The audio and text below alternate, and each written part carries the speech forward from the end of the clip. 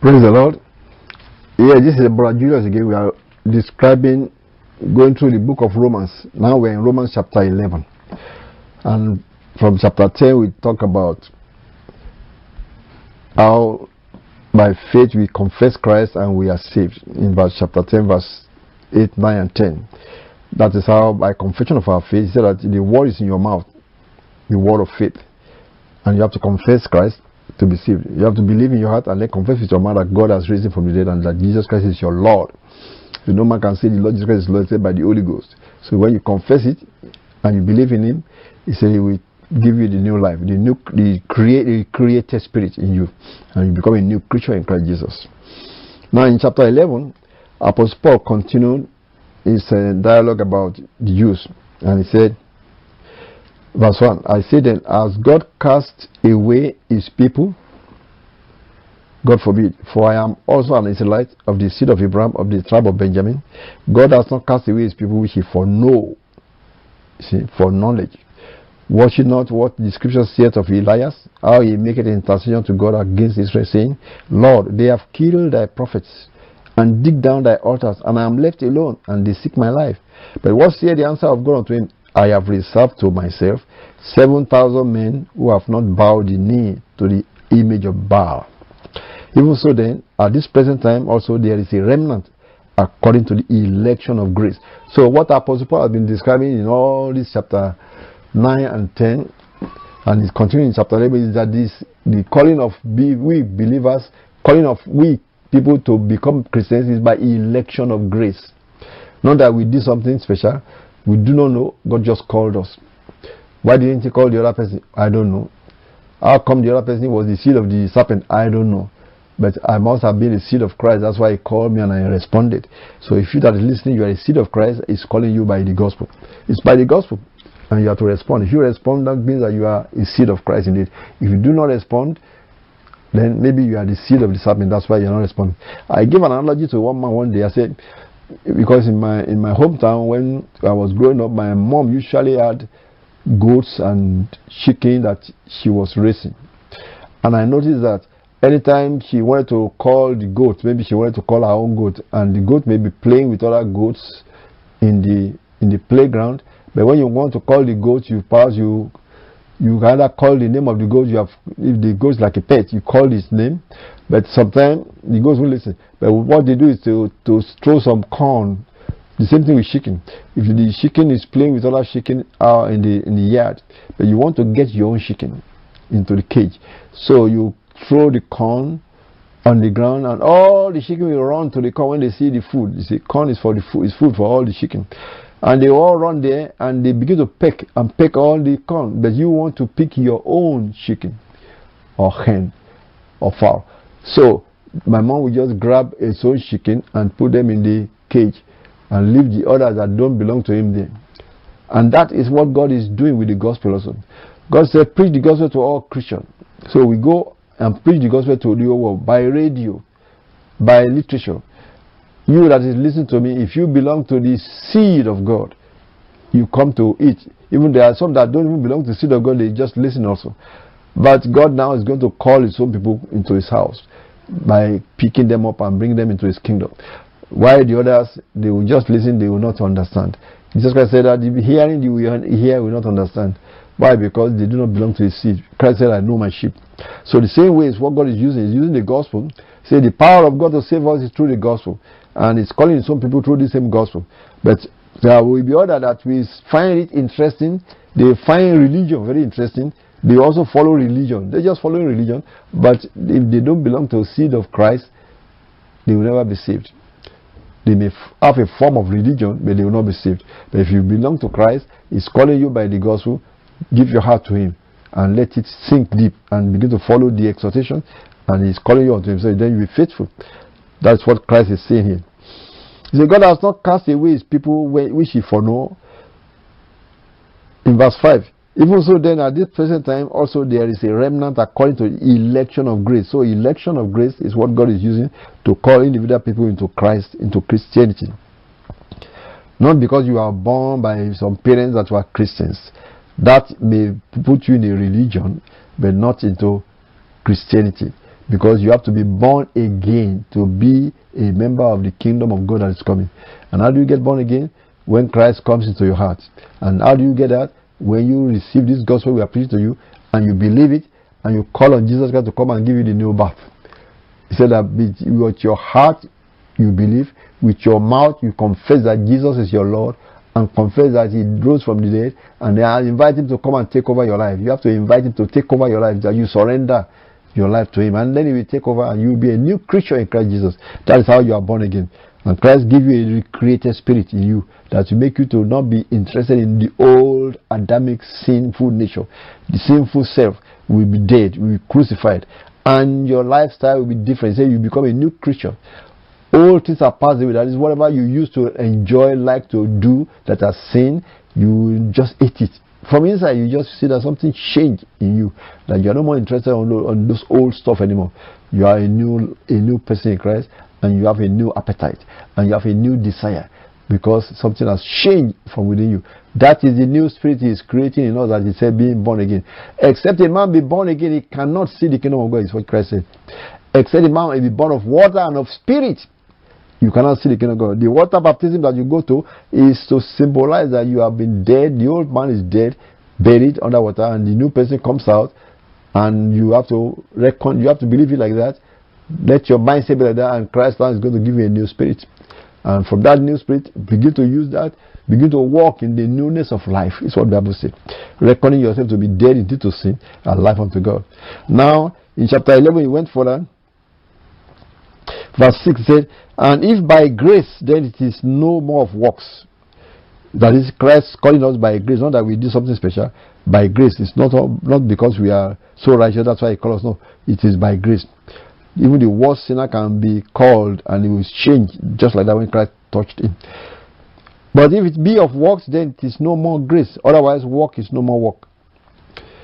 Well then, Israel has not obtained that which he seeketh for, but the election has obtained it, and the rest were blinded.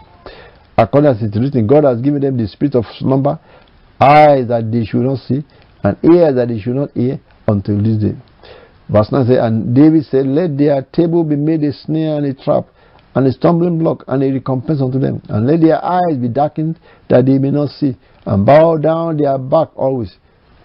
Verse 11 says, I say then, have they stumbled that they should fall?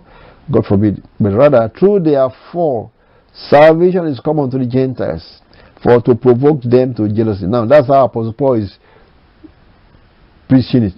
That is, the Jewish leaders in that generation of Christ that refused to accept Christ, they were blinded, spiritually blinded, so that the gospel can go to the Gentiles. That was how Apostle Paul presented. That was something that was God already planned, that the Gentiles will be preached to for 2,000 years. That's why Christ said, the time of the Gentiles is this gospel is being preached. And it's not all the Gentiles that will accept it, only the elected one also. I'm glad I'm elected. Are you? If you are elected, you should be a believer. If you are a believer, praise God and be humble. But if you are not a believer, you can be a believer by just accepting Christ as your Lord and Savior. And He will come and live inside you from there, from now henceforth. And call upon Him and He will save you. So Apostle Paul continued and said, salvation is to come to the Gentiles. It may provoke the Jews to jealousy. But you see, until the end of the world, maybe they will be provoked.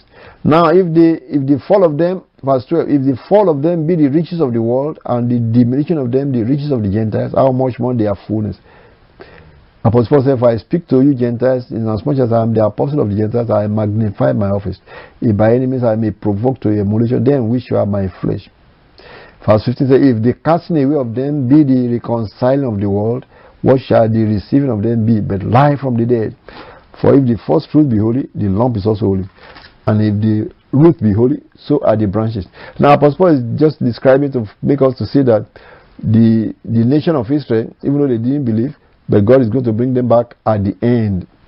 When you say bring them back, is the generation that Christ is going to appear to in the end. But that's what you say. People are assuming that when you say I'm going to bring them back, God is talking about that generation completely. Because generation comes, generation goes. Those that die in their sin, they go to hell, lake of fire. But their children go continue. So the world has been continuing for 2,000, 6,000 years. Another generation is here. Think of what is going on even in your own country right now. The generation that fought the civil war in the days of Mr. Ojukwu, many of them are dead and gone. Now another generation may rise up. Another generation may rise up. If they also went to civil war, something else is going to happen. See, the war continues until the end. The same way with the Jews.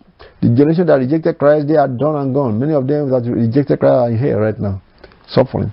But there will be another generation about 2,000 years later of that seed of the Jews, and that will see Christ coming from the sky, and they will accept Him as the Savior. And these are the generation that will be saved, according to what Apostle Paul is saying when he said, all Israel shall be saved, that he was describing in this chapter 11.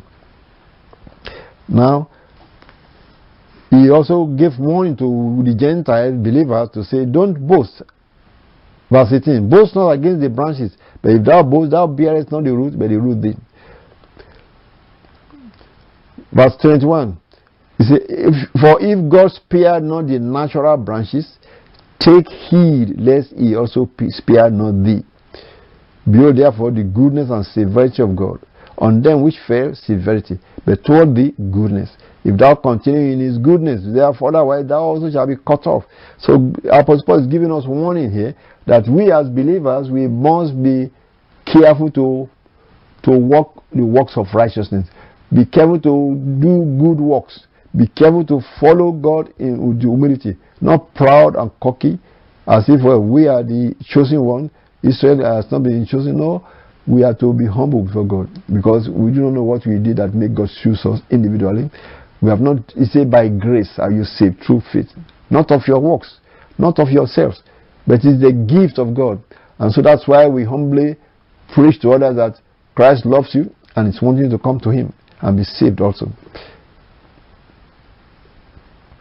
Now let's go to, from chapter 12, we are going to see Apostle Paul now is going to begin to exhort the believers from chapter 12. But in chapter 11, he went further in chapter 11 and said, verse 27, talking about the covenant between the Israelites and God that He gives them. For this is the covenant I have covenant to them, which I shall take when I shall take away their sins. As concerning the gospel, they are enemies for your sakes, but as touching the election, they are beloved for the Father's sakes. For the gifts and calling of God are without repentance. The gifts and calling of God are without repentance. For as ye in time past have not believed God, yet have now obtained mercy through their unbelief, even so have these also not believed, that through your mercy they also may obtain mercy. That's verse 31. Now we go to praise God in verse 32. For God has concluded them all in unbelief. All have sinned and fallen short of the glory of God, that He might have mercy upon all.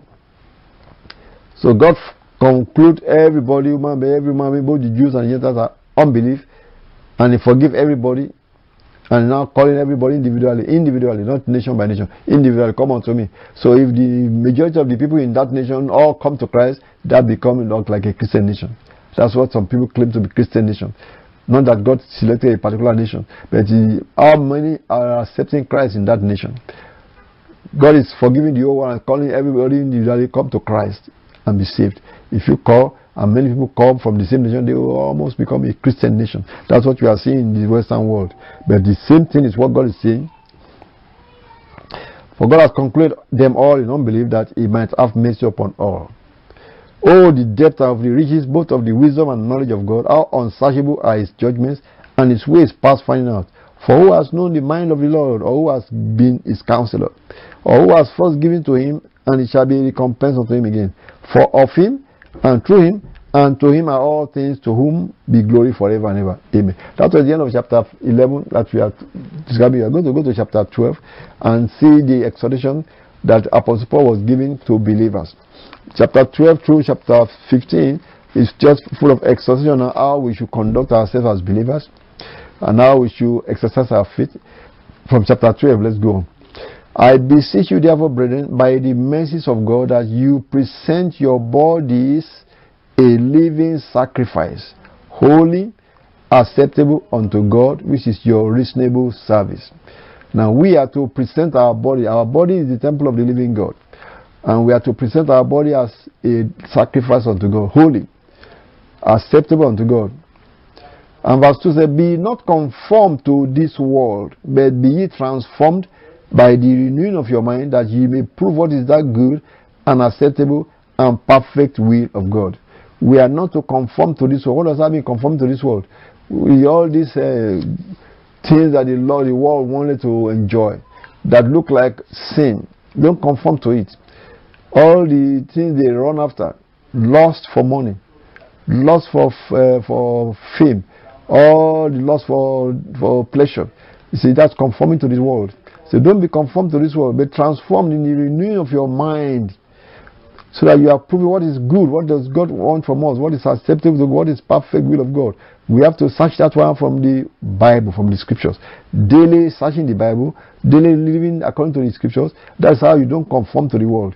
Present your body as a living sacrifice. What does that really mean? A living sacrifice is something that when you get a goat and you slaughter the goat for sacrifice, the goat is dead, so the one that sacrifice can then carry the goat. No matter, you can lift up the goat's head, it couldn't resist you. You can lift up the goat's hand, it couldn't resist you. You can lift up the goat's body, it couldn't resist you. That's how we should present our body to God also, as a sacrifice that we are living.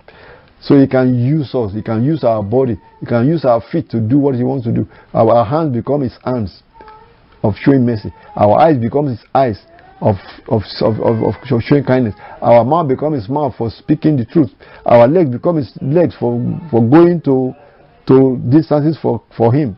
See, that is what He says. We are to present our body to God as a living sacrifice, so that He can use us. He can use all our members. The Bible says, yield your members. What is our members? My hand is my member, my eyes, my nose, my lips. I don't want to go and kiss a sinner or sinful nature, or kiss someone that is not my spouse. That is how you don't yield your members. You yield your members only to righteousness, and not to ungodliness, not to iniquity. See? And verse 3 says, for I said, through the grace given unto me, to every man that is among you, not to think of himself more highly than he ought to think, but to think soberly, according as God has dealt to every man the measure of faith. So we are to walk soberly before God, and think soberly, and live righteously before Him. Verse 4.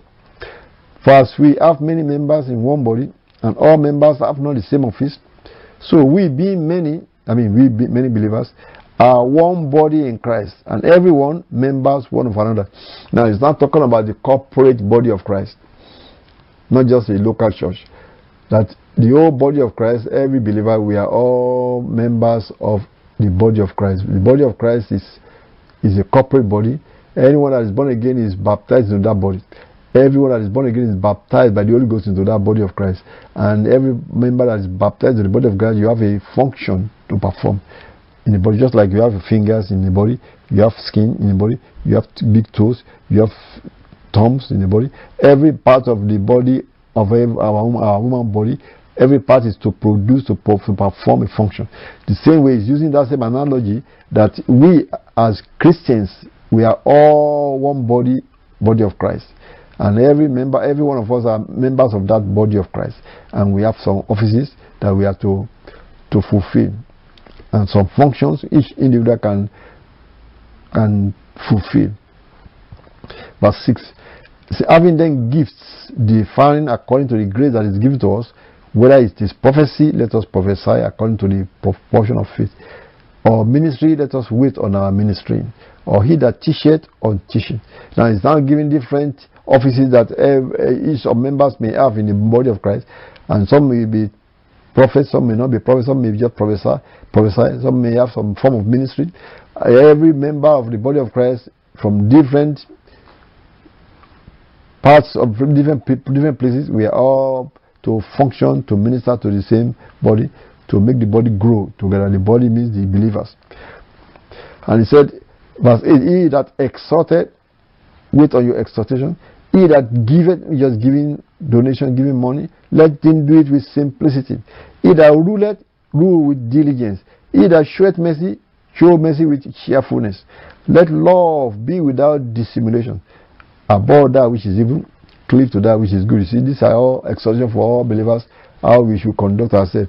See, anything that is evil, avoid, and cleave to something that is good. Be kindly affectioned one to another with brotherly love. This is exhortation for every believer, that you should show kind affection one to another in the body of Christ, with brotherly love, in honor, preferring one another. That is, there should be no puffing up. I'm better than you, I'm greater than you, I'm apostle, I'm preacher, I'm pastor, I'm this, I'm that, evangelist. No, we are to honor one another. He said, in honor, preferring one another. Now you go further also, is that you are not to be slothful in business. Even whatever you are doing, you say you have to do it as unto Christ.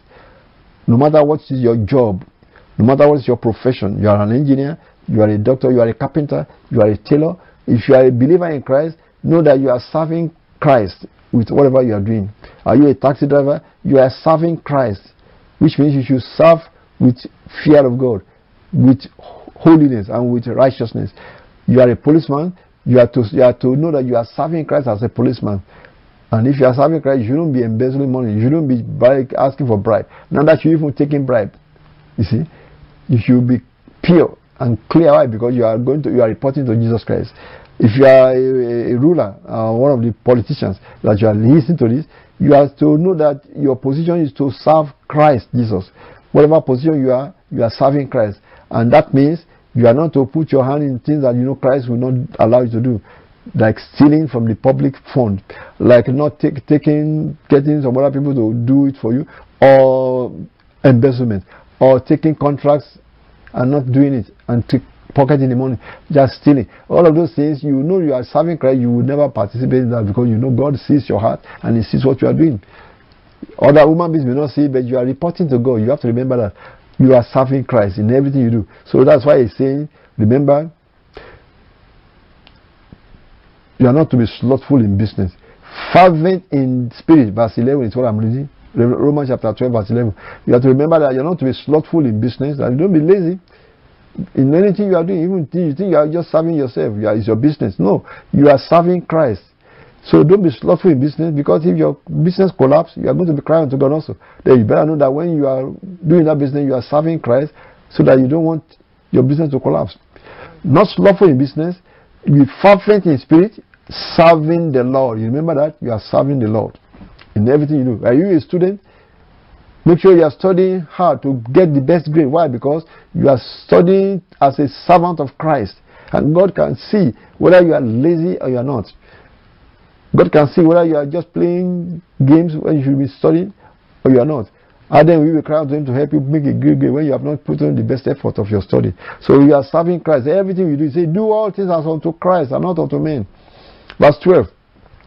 So then, rejoicing in hope, patient in tribulation, continuing instant in prayer. Now, you see, you have to be patient in tribulation. There may be persecution for believers. It's coming very soon in the end of the world. It may be persecution from even your family members that do not believe Christ. Or maybe you are a Muslim, you turn to Christ, and your family members want to persecute you. But be patient. Just trust God. God will work it out. Verse 13 said, distributing to the necessity of saints. That means be hospitable for believers. That's all about you. Verse 14. Bless them which persecute you. Bless and curse not. That's what you are saying. God said they will persecute you, but you are not to curse them, you are to bless them. Verse 15. Rejoice with them that do rejoice, and weep with them that weep. Verse 16. Be of the same mind one toward another. Mind not high things, but condescend to men of low estate. Be not wise in your own conceits. Don't be proud. That's what it's saying. Verse 17. Recompense to no man evil for evil. I mean, be kind and gentle. Don't repay evil. Let God be the one that will defend you. Provide things honest in the sight of all men. I mean, be honest before everybody. Because God sees your heart anyway, and He is the Lord that you are serving. So be honest before everybody, and then God will defend you even if they don't believe you. Because it's possible for them not to believe you, but be honest. In verse 18, if it be possible, as much as light in you, live peaceably with all men. See, that is our responsibility as believers. If it be possible, as much as light in you, live peaceably with all men. Verse 19 is very important. It says, dearly beloved, avenge not yourselves. Because God said He will be the one to avenge you. And when God avenges, may be slow, but it's going to be thorough. Avenge not yourself, but rather give place unto wrath. For it is written, vengeance is mine, I will repay, saith the Lord. See? When you try to avenge yourself, you are standing in the way of God. So just let the Lord God handle it, and you'll be surprised that God will bless you when you don't avenge yourself, and God will defend you against the adversary. Verse 20. Therefore, if thy enemy hunger, feed him. If he thirst, give him drink. For in so doing thou shalt heap coals of fire on his head. Be not overcome of evil, but overcome evil with good. Now that verse 20, Apostle Paul is quoting the book of Proverbs. You see that in Proverbs chapter 24.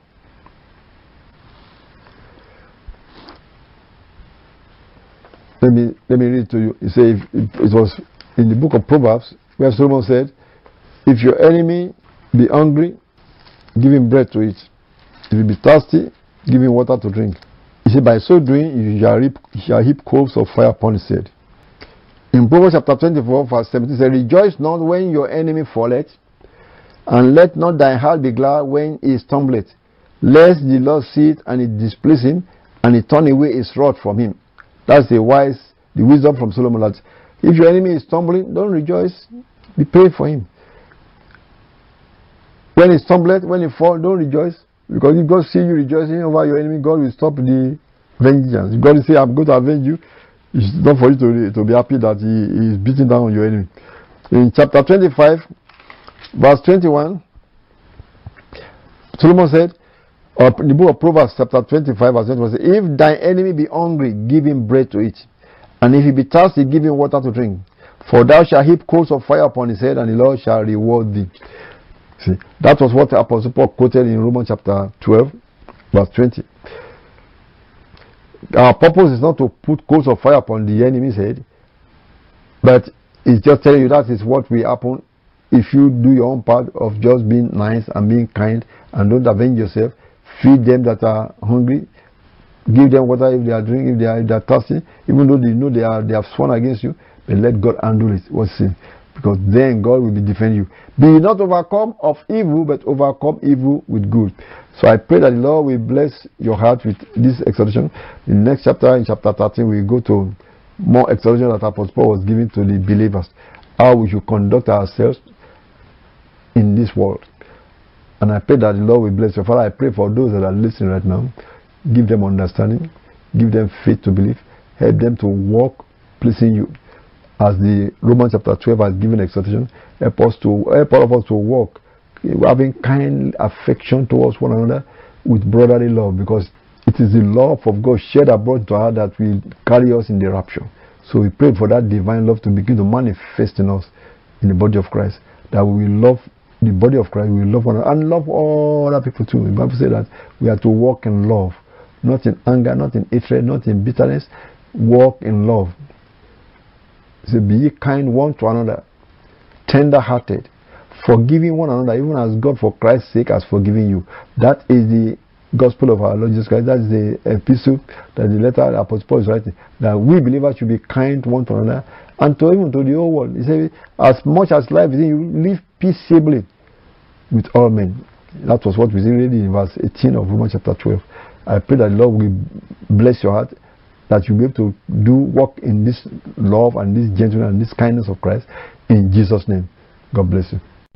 This is Gospel Distribution Ministry, Box 71027, Phoenix, Arizona 85050.